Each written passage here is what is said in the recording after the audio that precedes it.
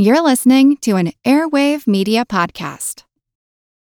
When you need mealtime inspiration, it's worth shopping Kroger, where you'll find over 30,000 mouth-watering choices that excite your inner foodie. And no matter what tasty choice you make, you'll enjoy our everyday low prices, plus extra ways to save, like digital coupons worth over $600 each week. You can also save up to $1 off per gallon at the pump with fuel points. More savings and more inspiring flavors make shopping Kroger worth it every time. Kroger, fresh for everyone. Fuel restrictions apply. This is the story of the one. As head of maintenance at a concert hall, he knows the show must always go on. That's why he works behind the scenes, ensuring every light is working, the HVAC is humming, and his facility shines. With Grainger's supplies and solutions for every challenge he faces, plus 24/7 customer support, his venue never misses a beat.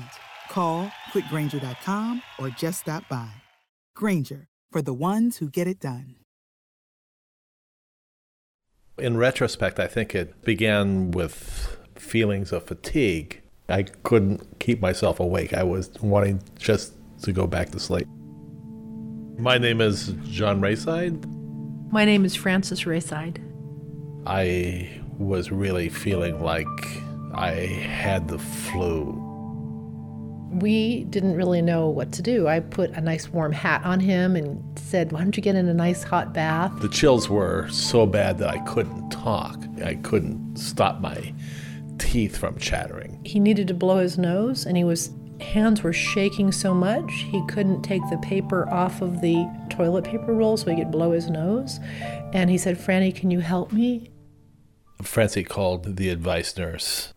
I said, well, probably it was the flu. He said, well, it can't be the flu because it's not flu season. It's impossible to get the flu except in flu season.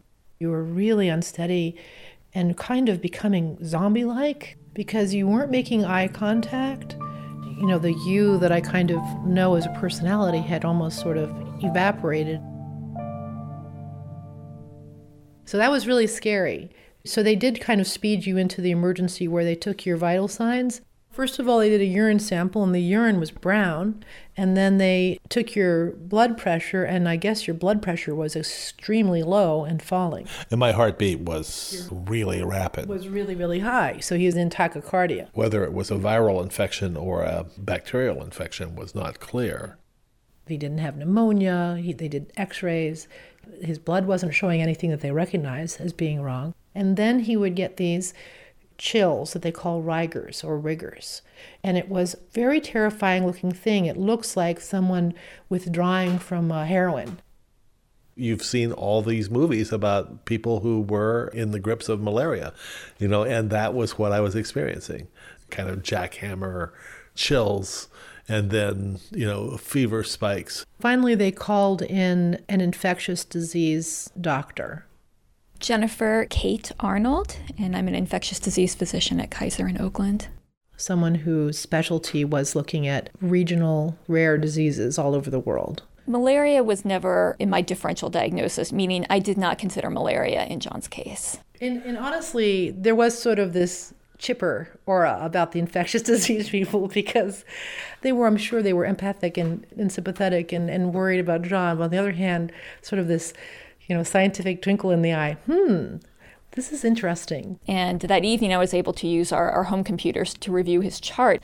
So when I got to the hospital the next morning, before I even went to see John, I went down to the lab. I knew that the team had requested a blood smear, but it had not yet been read. So I picked up the slide and I brought it to the pathology department. Meanwhile, when we first went into the emergency, some doctor did ask us if we had done any traveling in recent weeks.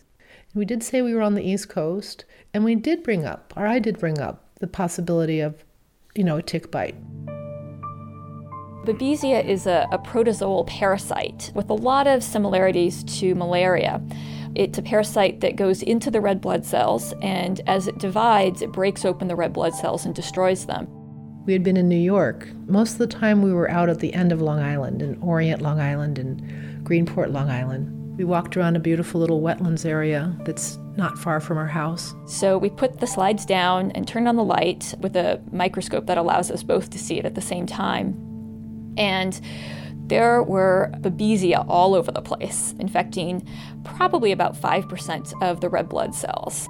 So this secured a diagnosis of babesiosis caused by Babesia microti. Can you actually see the parasite? I mean, when you look in at the blood cells, do you see like a little creature swimming around? You can actually see, just with the regular microscope and standard blood staining, you can see the intraerythrocytic parasite. So what that means is the parasite is within the red blood cells. He never realized he had been bitten by a tick. We never saw a tick on him. It's a nymph tick that carries this. That's just, tiny step up from a baby. The size of a pencil point. So we treated John with a combination of antimicrobials, including atovaquone and azithromycin. Antimicrobial medications, is that the same as antibiotics? It's a little bit more of a general term. Antimicrobials, sometimes they can have activity against bacteria and, for example, protozoa. So I just prefer the more general term. So have you seen John since then, and how did he seem? He's doing great. Yeah, he appeared, and then he disappeared for a little while, and then he appeared again and stayed. I'm feeling great. I think I'm totally recovered.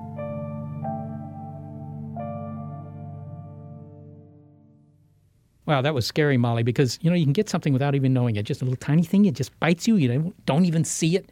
And your doctor probably won't even be able to recognize it. That's not much confidence in your doctor, Seth. Well, when you have rare things, that's a real problem with medicine. In fact, they're not used to seeing the things that they're not used to seeing. Well, in this case, what they couldn't see was an infection from a Babesia parasite. And it's a parasite, not a bacterium or a virus that bit him. I guess viruses don't really bite, though. Yeah, well, they can bite you. In some sense, they can bite you. But indeed, he was bitten by a tick, but that was carrying a parasite. And a parasite's just a little microscopic animal thing. Like, is it as small as a cell? It's smaller than a cell. Not much, but a little. Is it as small as a virus? No, it's bigger than a virus. And bigger than a bread box? It's smaller than a bread box. Is it bigger than a bacterium, a parasite? Is a parasite bigger than a bacterium? Didn't we just do that? Nope, we didn't do that yet. Yeah, well, it is bigger than most bacteria. Bacteria come in all sizes, but you take your average run-of-the-mill bacterium, it's bigger. Okay, bigger than a bacterium, smaller than a cell. It's a parasite, and parasites come in all shapes and sizes. And even if you can't see them, they are a big part of our lives. Well, they're sometimes helpful, and sometimes they're not so helpful. Sometimes friends, sometimes foes. I'm Molly Bentley. I'm Seth Shostak, and this is Big Picture Science. My name is Derlin Fish, and I'm professor of epidemiology at the Yale School of Public Health. My name is Peter Krause. I am a senior research scientist at the Yale School of Public Health. Well, Peter, I'll start with you. Any thoughts on the case of John Rayside and what you just heard? John had an illness that is very typical for babesiosis, although it's certainly on the severe end side of illness. He had what sounds like a shock, requiring therapy for that. And Derlin, what is the relationship between Babesia, this parasite, and a tick? Well, this is a malaria-like parasite that, instead of being transmitted by mosquitoes, is transmitted by ticks. And wild rodents are generally the natural hosts for these parasites. And these ticks feed on infected rodents, pick up the Babesia infection, and the next time they feed, they can transmit it either to another rodent or to a person, depending on what they feed on. And sometimes deer. I know in Long Island, one of the big problems are the deer are infected or carry these ticks that have Lyme disease and babesiosis. Yes, you're right. One of the common names for this tick is the deer tick, and you're perfectly right. This is the same tick species that transmits Lyme disease and has caused an epidemic of Lyme disease for the last 30 years, an epidemic that we're still experiencing. Now, Peter, how many people have been infected roughly with babesiosis? And this is a disease that's primarily found in the Northeast. Well, the first case was described actually in Europe in 1957. The organism itself was discovered back in 1888 by Victor Babes, who was a Hungarian pathologist. But the first human case was not described until 1957, and the first case in the United States was not described until the late 1960s. So it's a relatively recently discovered disease, and it's currently, the best estimate is somewhere between 500 and 1,000 cases a year in the United States. But that's almost certainly an underestimate because this disease is not easily distinguished from many other diseases that cause similar symptoms, like summer viral illnesses, as well as anaplasma, which is another organism transmitted by ticks. What is the relationship between malaria and babesiosis? Because at first, John or his family thought he might have malaria. He didn't, but why was there confusion at all? These microorganisms are similar in both their genetics and in their manifestations in terms of illness in humans. So they're both their genotype and their phenotype, as terms we use, are similar. But they're really, in a sense, cousins. They're found in different areas. They're transmitted by different vectors. What one would really want to do is look at a blood smear and look for organisms within the red cells, as occurred in this case. Now, what we heard was that it was a nymph tick they thought had bit John. What is a nymph tick, and what does that say about the cycle of the disease, the parasite, in this tick? Well, there are 3 feeding stages of the tick. The larva tick hatches from eggs, and those larvae feed on an animal, a mouse or a bird or something, and they feed for a few days and drop off, and then they molt, that is, they shed their skin to the next stage, which is a nymph. The nymph also feeds on a host for a day or two and then drops off, digests the blood meal, and molts to the adult stage. The adult stage of this species feeds on deer primarily, and it feeds for about 7 days, and it produces about 3,000 eggs, which all hatch into larvae. So that's the life cycle of the tick. So, Derlin, when does a disease become an epidemic, or when does it have the potential? What factors have to come together for a disease to become a true threat around the world? Well, diseases like SARS or influenza, those are the big ones that we traditionally refer to as, pandemic diseases, where they just spread around the world quickly. And they're usually human-to-human transmitted diseases. Those are a different class from what we're talking about here. Right. This is not a human-to-human transmitted disease. Exactly.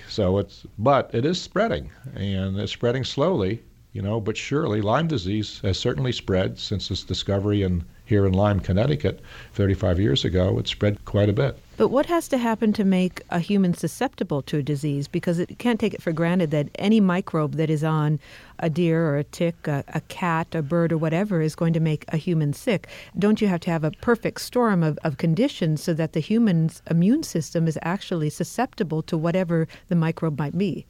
Well, from an evolutionary perspective, it's not good for these organisms to get into humans because it's a dead end. Because once they infect humans, they're not going to get picked up by another vector and get transmitted. So humans are only accidental hosts in these natural cycles of zoonotic diseases. But it's still, in the case like of West Nile, it can involve quite a few people. There are probably, I think it was last estimate, there was something like 5.3 million infections of West Nile virus since it's been introduced. All right. But I have a question for Derlin, actually. There are organisms in these ticks or in mosquitoes that don't infect humans, or at least as far as we know. So some organisms have been able to adapt so that they can survive in humans and multiply in others. Others have not. I think it's just simply accidental. I don't think it's an adaptation because they won't be propagated. Right. If they get into people. Like I said, it's a dead end. So it's just accidentally. People just happen to be susceptible. Now, Peter, you mentioned there's another disease that is emerging, and I wonder if you could just give us a little introduction to it and maybe a word of caution. Anaplasma, is that right? Did I pronounce that correctly? Yes, anaplasma. The full name is Anaplasma phagocytophilum. Okay, say that again. Anaplasma phagocytophilum. All right, is this another parasite? It's actually a bacteria, a rickettsial bacteria. It's transmitted by the same tick that transmits babesiosis and Lyme disease. That's a busy tick. Yes. So should we run out and buy tick repellent? Would tick repellent help in these cases? Absolutely. Definitely recommend that for these tick-borne diseases, and I might recommend an app.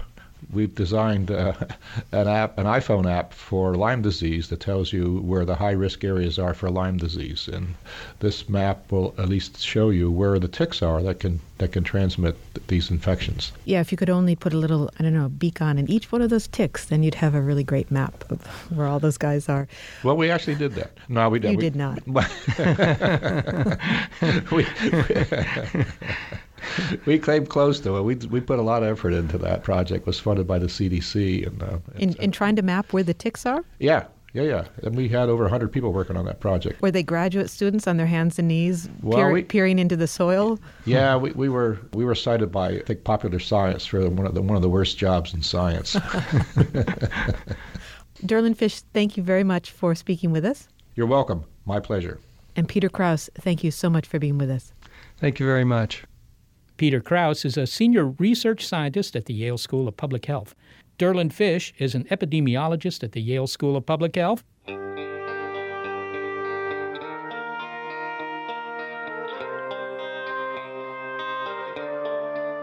Well, are the bacteria and the parasites taking over? Yes and no. Emerging diseases and hotspots in your house. Think kitchen and think small. Blame it on bacteria on Big Picture Science.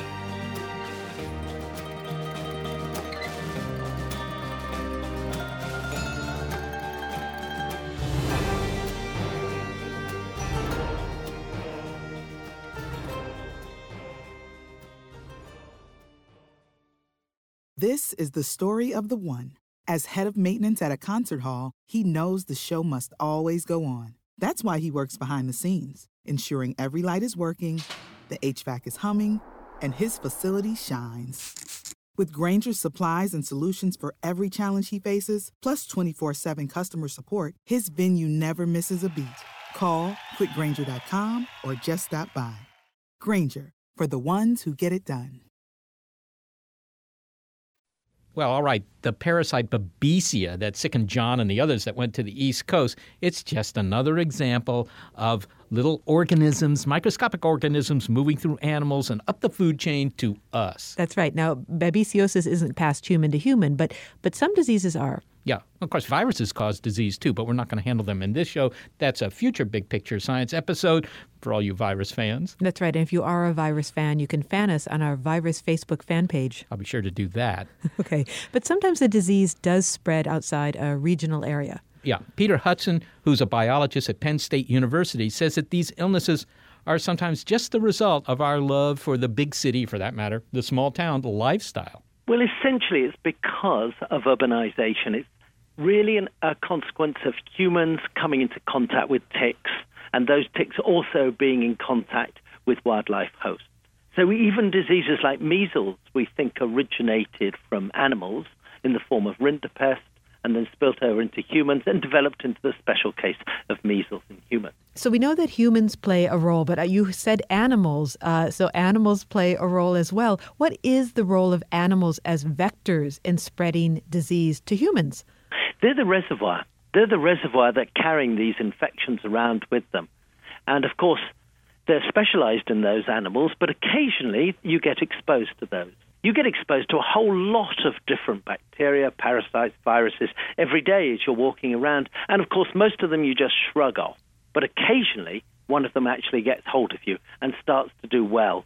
So the question is, what factors are involved when a disease goes from an animal, a non-human animal, to a human and becomes an emerging disease? I would assume that a number of things have to line up. Absolutely right. What we think happens quite often is there might be some slight changes in the parasite or the bacteria when they infect you. And quite often what we see is spillover take place where the person won't even pass the disease on to begin with. After several occurrences, there will be a slight change in the virus or a slight change in the host, which allows transmission to occur. And then we might see a stuttering chain where one person infects another person and another person, then the chain of transmission dies out totally. So if we look at something like Lyme disease or babesiosis, people are getting infected, but they're not really passing that disease on. It becomes much more worrying once they start passing it on to other people. And that's what's actually happened with a few diseases. Dengue and HIV are the obvious ones. And the agent for Lyme disease is also a parasite, as it is with babesiosis? Yes, it is. It's a bacterium called Borrelia burgdorferi. Ah, what is the relationship between a parasite and a bacterium? So a parasite, well, there are different definitions here. One definition is that all organisms that cause disease are caused parasites. But traditionally, a parasite was a multicellular organism, such as a worm or a tick or even a protozoan that causes infection. So babesiosis would be a parasite, for example. Bacteria, on the other hand, very different to organisms altogether. They're sometimes lumped with the viruses and called pathogens, but in both those instances, they are transmitted by ticks. Now, are we seeing an increase in emerging diseases around the world? Because on one hand, our science has become more sophisticated. We have ways of combating all these bugs that are trying to get at us. On the other hand, there are more people and more travel. So who's winning out? It's a very good question again, and it's very difficult to be able to standardize that. But overall, we get the feeling that emerging diseases are increasing. Well, Peter, there have been some interesting developments in fighting disease. For one, a vaccine is being created for malaria. This is a parasitic disease that is one of the big killers in the world. But I understand that this is a tricky vaccine to make. Very tricky to make, and very tricky to make for a number of reasons. The obvious reason is that the malaria parasite itself, which is called Plasmodium, changes on its outside structure of the parasite. So making a vaccine to attack it on one day is going to be very different from the vaccine that's needed on another day. It's a little creature and it shape shifts? It actually shapes? Yes. It changes the way it looks, or the way it looks to the immune system. So it's continually changing the way it looks. And so the immune system is looking for a parasite that looks like this, but it's changed its shape, it's changed it, and it passes it by and goes off somewhere else, and so it's hidden for a period of time. But then the body comes back and goes, so there you are, and it wants to attack it again, but it changes its shape again. So that's a real problem for vaccine development. If this vaccine does work, and it doesn't sound as if it's going to give total protection, but it might give 50% protection. But if it gave 50% protection, that might be enough to greatly reduce the transmission of this parasite in different parts of the world, and so reduce the impact it was going to have. And how many lives are we talking about saving if you reduce transmission just by 50%? Hundreds of thousands, easily, huge numbers. This is one of the 6 big killers in the world. Now, when we talk about the mortality that's associated with malaria, certainly malaria is a big killer, but there have been diseases that have killed more people throughout history, at least in acute periods of time. And one of them is the bubonic plague, or Black Death, which hit London, at least in the 14th century. But this is a disease we like to think is gone, right, Peter? We don't have to worry about this again. This is ancient history, the bacterium that caused this terrible disease, and 30 to 50 million people died. So it really did have a very dramatic effect. In countries like Italy, it took Italy 400 years to recover from the Black Death. But it still does exist, and it is still circulating in rodents in different parts of the world. We know that it's in Kazakhstan, and it is indeed in prairie dogs still in America. It's fascinating, the whole story about how this moved into America, because it arrived in San Francisco and it spread west across the Rockies. But there is a line known as the plague line in America, where it has only spread so far and then it stopped. And the real issue is we know it's in fleas, and we know those fleas then transmit it to these prairie dogs, but then it appears to disappear. We'll see an outbreak, we'll see the prairie dogs die, and it disappears. The question really is, where's it going to, and what's happening to it? But it is still there, ticking away in the background. And we really need more research to try and understand some of the components. Peter Hudson, I don't know how you sleep at night, but I suppose you manage. I don't know if I will tonight. Thank you so much for speaking with us. It was lovely speaking to you, Molly. Thank you very much. Peter Hudson is a biologist and the director of life sciences at Penn State University. And all this talk about disease has made me hungry. Seth, all talk makes you hungry. Well, that's true, but nonetheless. Hang on. Before you go through the refrigerator here like a crazy person, what do you think of the kitchen right now? Do you think it looks pretty clean? Yeah, I think it does look pretty clean. I mean, everything's wiped down. It's neat. I mean, I don't know. Maybe you could do open heart surgery on the countertops here.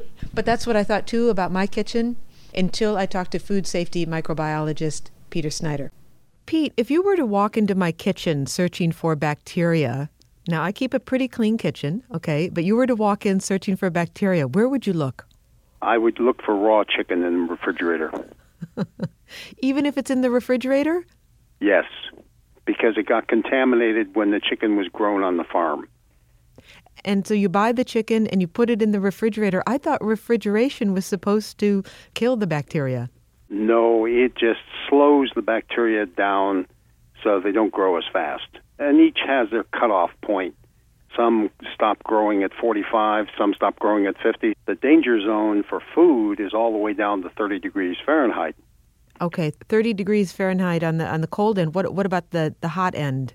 The hot end, it really quits at 125. 125 degrees. Now, if a pot of soup is boiling, how hot is that? That's 212, way above where you need to be for safety. Now, what about food that's been left out? Now, I'm someone who loves to make soups and leave them on the stove for a while, sometimes even cooking stock overnight. And I understand that this is actually a magnet for bacteria, as it were. They will collect on soup and stock and the sorts of things that you leave on the stove. If you're hotter than 130 degrees in your pot, you can stay there forever and nothing's going to grow. If you're below 130, 125, and that would be getting ready to go to bed and turning the heat off on your broth and letting it sit there all night, then you run the risk of spores growing out in that pot of soup and making people sick. Where does it come from? Where did the bacteria come from? Are they just floating around in the air and then they just land on your soup? No, it came from the farm. We have two different kinds of bacteria. We have the vegetative form where they're multiplying, 2 become 4, become 8, become 6. But two families, the Clostridia family and the Bacillus family, when it's a hostile environment, these two families of organisms can form a spore, which is a hibernating, dried-up form that's very resistant to cooking. So once you cook the soup and so forth, you have to assume that the spore survived that. It doesn't do anything until it gets down to 125, but when you get below 125, the spore starts to multiply. Okay, just to be clear, because it's a little confusing to me, it sounds like there are two different kinds of bacteria. One does not produce spores, but there's another super resistant kind that does produce spores? Yes. Okay, let's take the first group first, just the bacteria that appear and form on food that you leave out.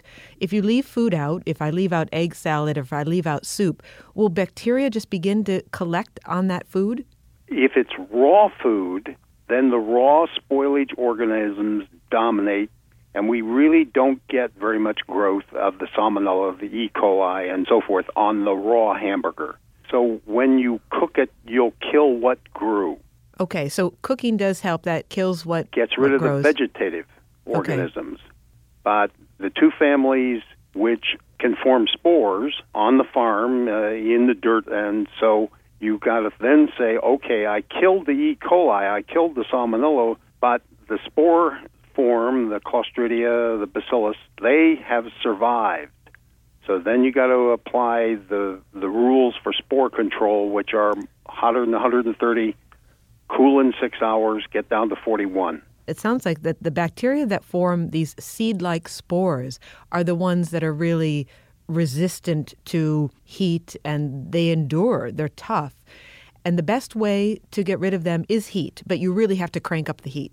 If you're going to get hot enough to kill the spore, you have to get to 250 degrees for 3 minutes.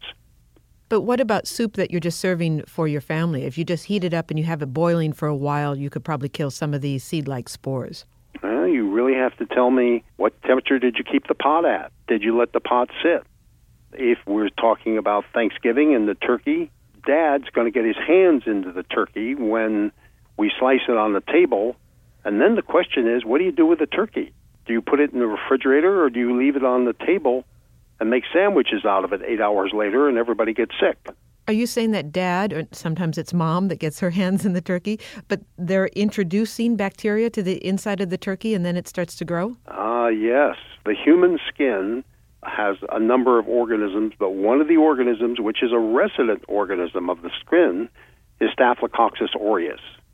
And staph makes a toxin. So when Dad gets his hands into the turkey, he's slicing the turkey, if the food is eaten in 4 hours, nothing happens. But if the food sits around until evening when you make sandwiches out of it, that's enough time for the Staphylococcus from Dad's hands it gets in there and multiplies enough to make a toxin and make families sick when they eat turkey sandwiches at 9 o'clock at night. Coming back to these spores, I'm intrigued by this. What sort of foods bring spores into our homes? Now, these are bacteria that have created these seed-like cases, these spores. What sort of foods are coming into the homes that have these super resistant bugs? All the food. Everything? Everything. The dairy products have got spores. The meat and poultry have got spores. Fish have got spores. The vegetables all come out. If it's got dirt on it, it's got spores. Wherever you see dirt in the world, you take a spoonful of it and culture it, and you'll find spores. We got to understand the kitchen is not a place to make food taste good. The kitchen is a place where we kill bacteria. Okay. Pete Snyder, thank you so much for speaking with us. You're welcome. Peter Snyder is a food safety microbiologist at the Hospitality Institute of Technology and Management. But I got to tell you, this is not an issue at my house because I don't feel like having turkey sandwiches 8 hours after a big Thanksgiving meal. Fortunately, this sandwich here is not turkey. It's tuna. Well, actually, it is an issue with me. And ever since I talked to Peter Snyder, I'm an even more compulsive hand washer, and I'm boiling the hell out of everything, even salad. Yeah, well... I'm going to wash my hands right now. All right. Okay.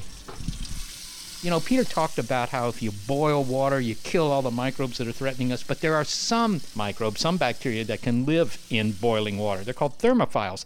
And in fact, there's some other critters that can live under conditions that for you and me would be totally unacceptable. Extremophiles. And Eric Fleming, who works at the SETI Institute, he's a biologist there, studies them. The ones that are commonly studied and I think have been known for a long time are the thermophiles, largely because people were able to easily go to places like Yellowstone and they would see these hot springs and all these colors in it. And someone finally decided to look at what this slimy, wonderfully colored stuff was, and they found out it was bacteria, and they would find it at even very high temperatures, like up near the mouth of a spring where some of those temperatures would be at or above boiling. Then people started to delve into more extreme areas that humans weren't easily able to go, like the bottom of the ocean. And then they started finding things like hydrothermal vents teeming with life. Now they're finding them miles and miles deep in the earth where they are not getting any sunlight. They're not really connected with any of the geochemical cycles that are going up on the surface of the planet, just the movement of nutrients back and forth through wind, rain, ocean currents, and so forth. So they've kind of been separated from the world that we even live in now. Well, I've heard, maybe it's not true, but that there are creatures, microbial creatures, that can live, for example, in the fuel tanks of aircraft or in nuclear reactors and so forth and so on. I mean, these are pretty tough environments. Oh, yeah, definitely. These are kind of these things that we didn't even know they exist until we finally looked. And that's kind of what's driving a lot of research today in studying microbes, is that it seems that if you can think of an environment, a microorganism is going to be living in that. Now, you're not going to find them on the surface of the sun. There's certain physical laws that you can't break.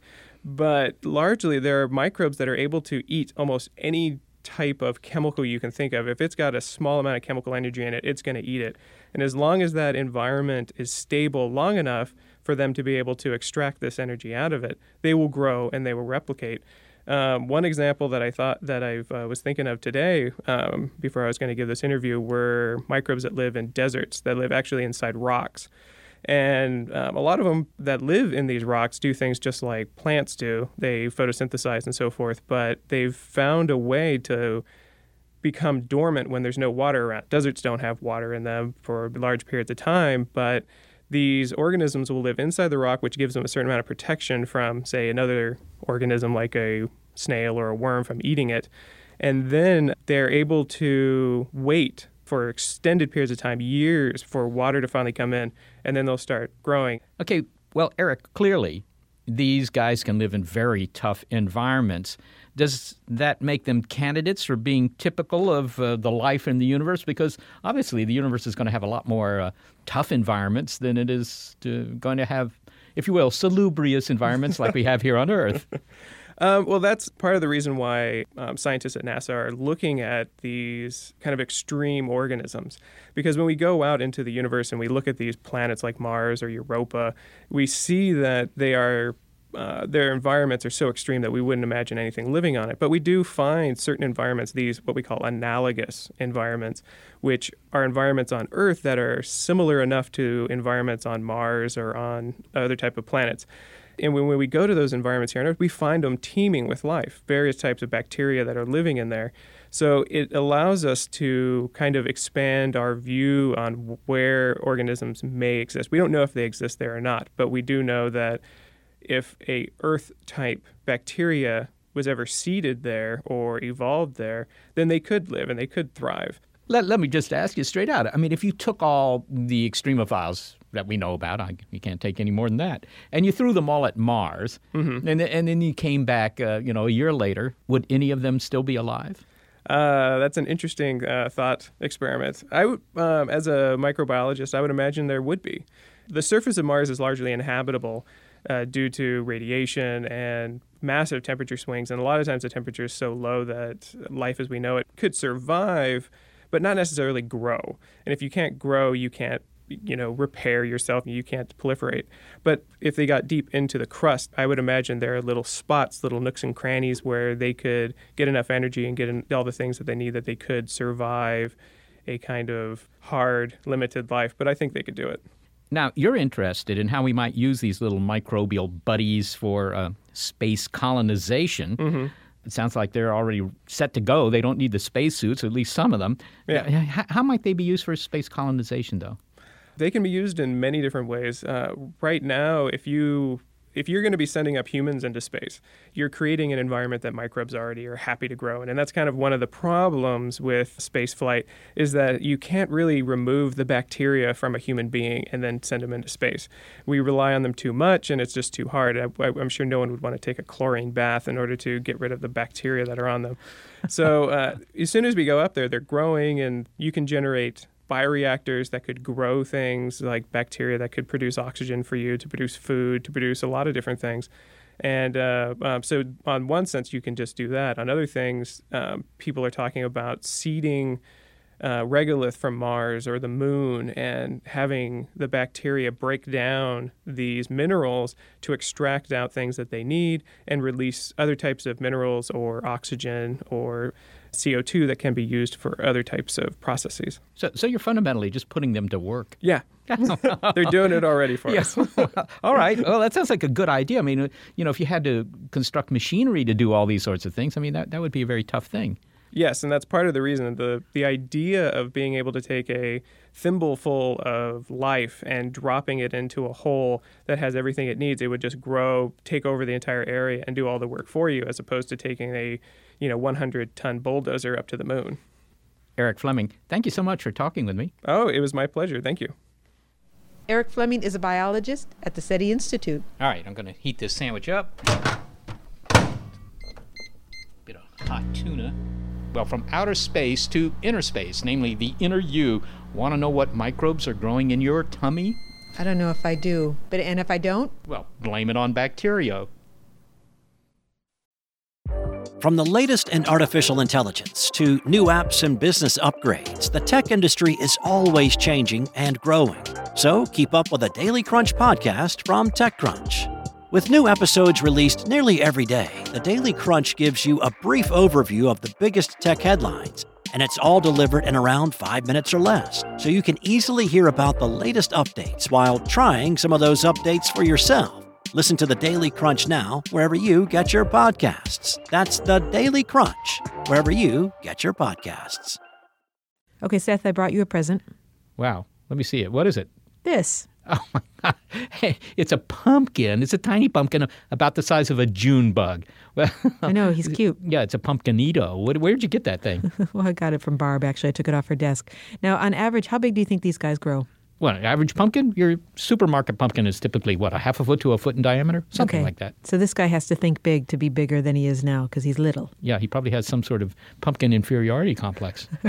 But with the help of bacteria, he might be harder to carry home. You mean he'd be bigger? Just ask Dave Steltz. He's a farmer and he's the president of the Great Pumpkin Commonwealth. Well, Dave, describe the biggest pumpkin you've ever grown. I've grown a 1,807.5 pound pumpkin, and the circumference of that would be actually close to 17 feet. Okay, that's a 5-foot diameter pumpkin that weighs as much as a small car. Why the heck are you doing this, Dave? Would you describe yourself as obsessed? I'm a real competitive gardener. I like that, but it's also the wow factor. It's just simply amazing to watch something grow up to 40-plus pounds a day.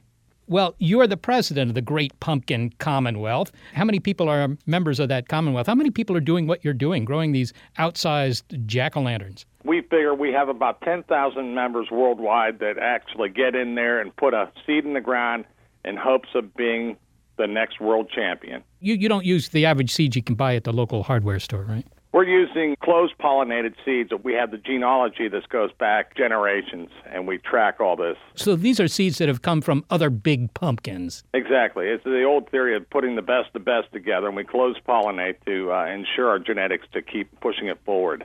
Now, do you have any secret sauce, so to speak, that you put on these things to help them grow faster? We use a lot of biological gardening avenues. We put mycorrhizae and a new product called PPFM. That's a nice bacterial composition that we put in there to help us get the most out of our soil and get the uptake into the plant. And before you were using these bacterial aids, how big were the pumpkins? Were they significantly smaller than they are today? Well, I set the world record in 2000 at 1,140 pounds, and now we're over 1,800 pounds, and 2,000 pounds is not far off. And to get to 2,000 pounds, would that put you at the top of the pumpkin heap? Well, the person who gets the first 1-ton pumpkin is going to definitely have a few accolades coming their way. There's no doubt about that. No gold-plated pumpkin to put on your mantle, though. Not at 2,000 pounds. I don't think it'll fit. Dave Stelz, thanks so much. Thank you. Dave Stelz is a farmer, and he's the head of the Great Pumpkin Commonwealth. Neil Anderson is the president of Reforestation Technologies International, and this is the company that makes some of those bacterial additives, such as PPFMs, pink pigmented facultative methylotrophs. Kind of rolls off the tongue. I knew you'd be able to say that. And also fungi that Dave claims to use. Neil, Dave said he's using a bacterium that you make at your company just to grow his enormous pumpkins. Is he pulling my leg? No, he isn't. That's correct. Okay, so he's doing that. How does your bacterium, or your bacteria, I suppose he uses more than one, make his pumpkins, 5 feet wide?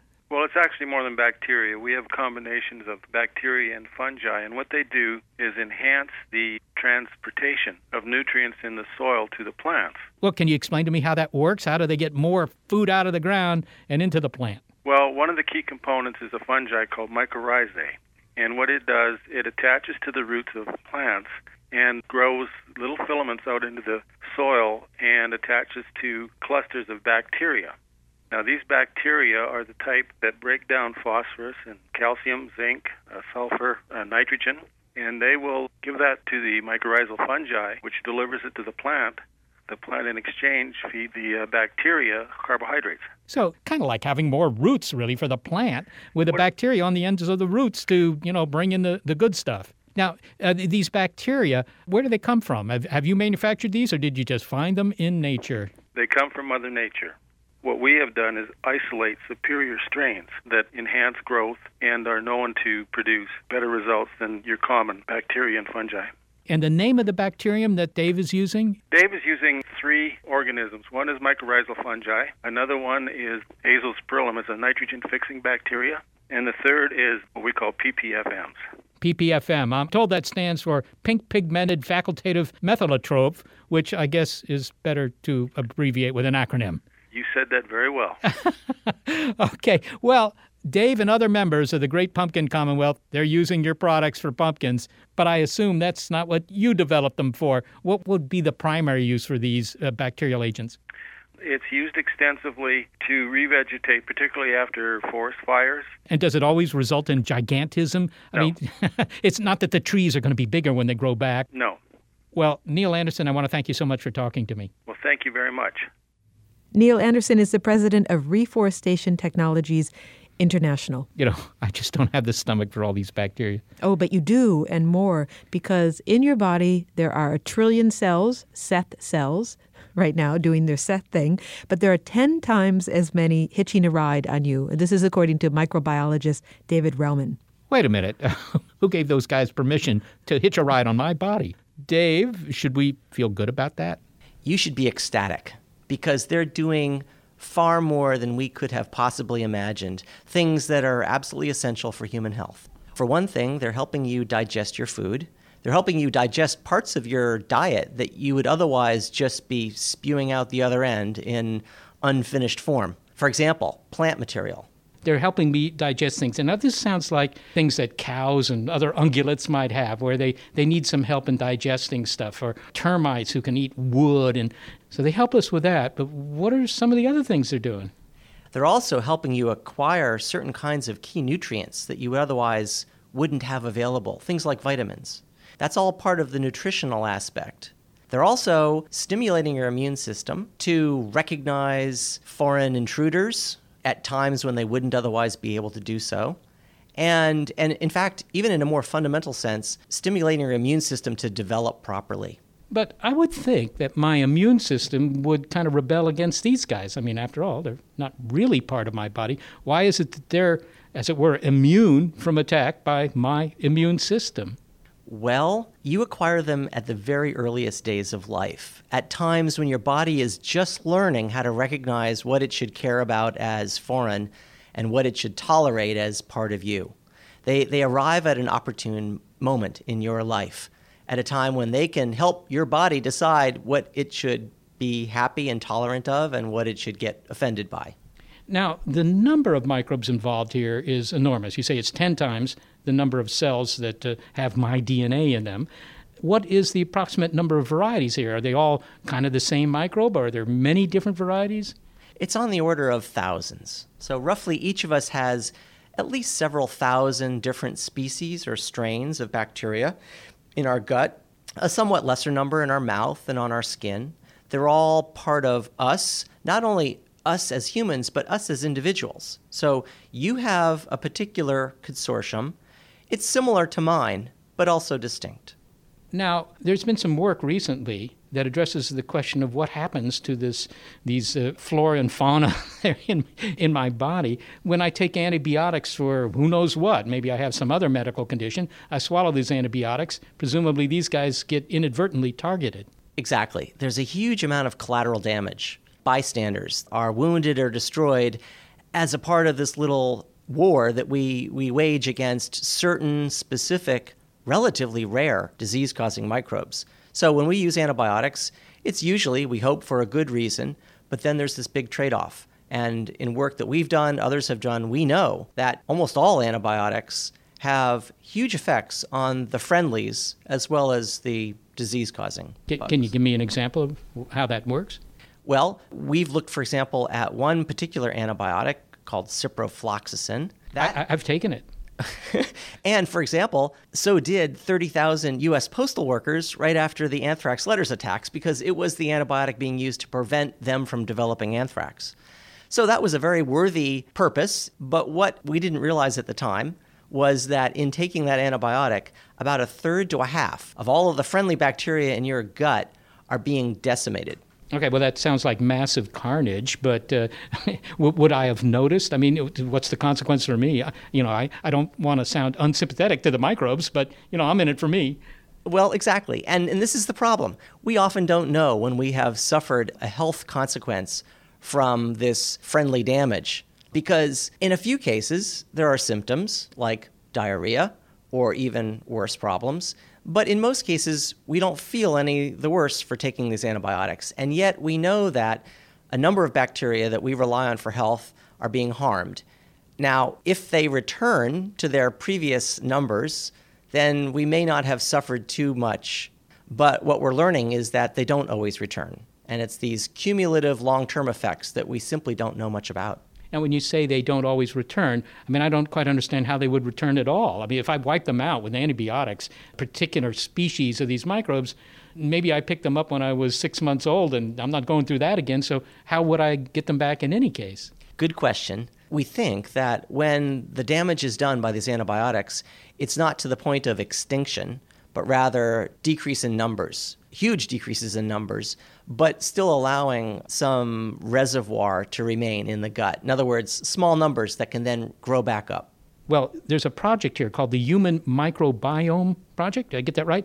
This is a large U.S.-funded national effort to catalog all of these friendly hitchhikers from a variety of healthy people to understand who's there and what they might be doing. So you're trying to set a baseline. In other words, you take a whole bunch of nominally healthy folk, you take a swab through their stomachs or whatever, and then you just sort of categorize all the life in there, and now you know what a healthy person has, and you can compare that with somebody who walks in not feeling too well. Right. This particular project, which is one of many, looked at 300 people, but it's still an early look because it turns out that the amount of variability in this particular aspect of health is immense. We used to think that each individual human had a huge amount of variation just in our own genetic code, the human genome.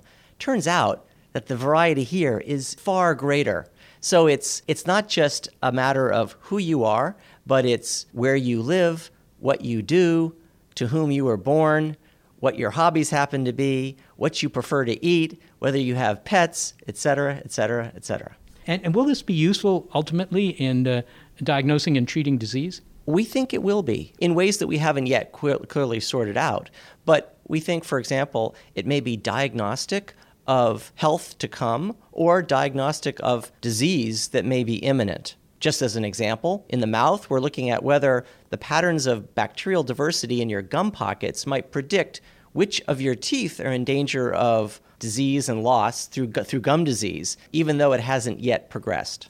Is this comparable to the Human Genome Project in terms of complexity or effort? It's of greater complexity and will take much greater effort, but it's potentially of as much or more relevance to human health and disease. You must bound out of bed in the morning. I mean, this sounds like a really challenging problem. Well, the great thing is that there are some really interesting questions embedded here, and that it's teaching us that much of the microbial world is a very beneficial picture. It's a story of camaraderie, coevolution, co-adaptation, and friendship. It's symbiosis, which literally means eating at the same table. Well, David Relman, I have to say that we have met the enemy. They seem to be part of us, and I guess I will never look at microbes quite the same way again. We certainly hope that you won't. Thank you very much for talking with me. I'm very happy to. Dave Relman is a microbiologist and an infectious disease clinician at Stanford University. So it seems that we shouldn't wipe all the microbes off the planet. No, but you couldn't do it anyway. Even if you had really large, global-sized handy wipes? Yeah, well, look, the weight of all the microbes dwarfs the weight of everything that's bigger than a microbe. So we have to make peace with these guys.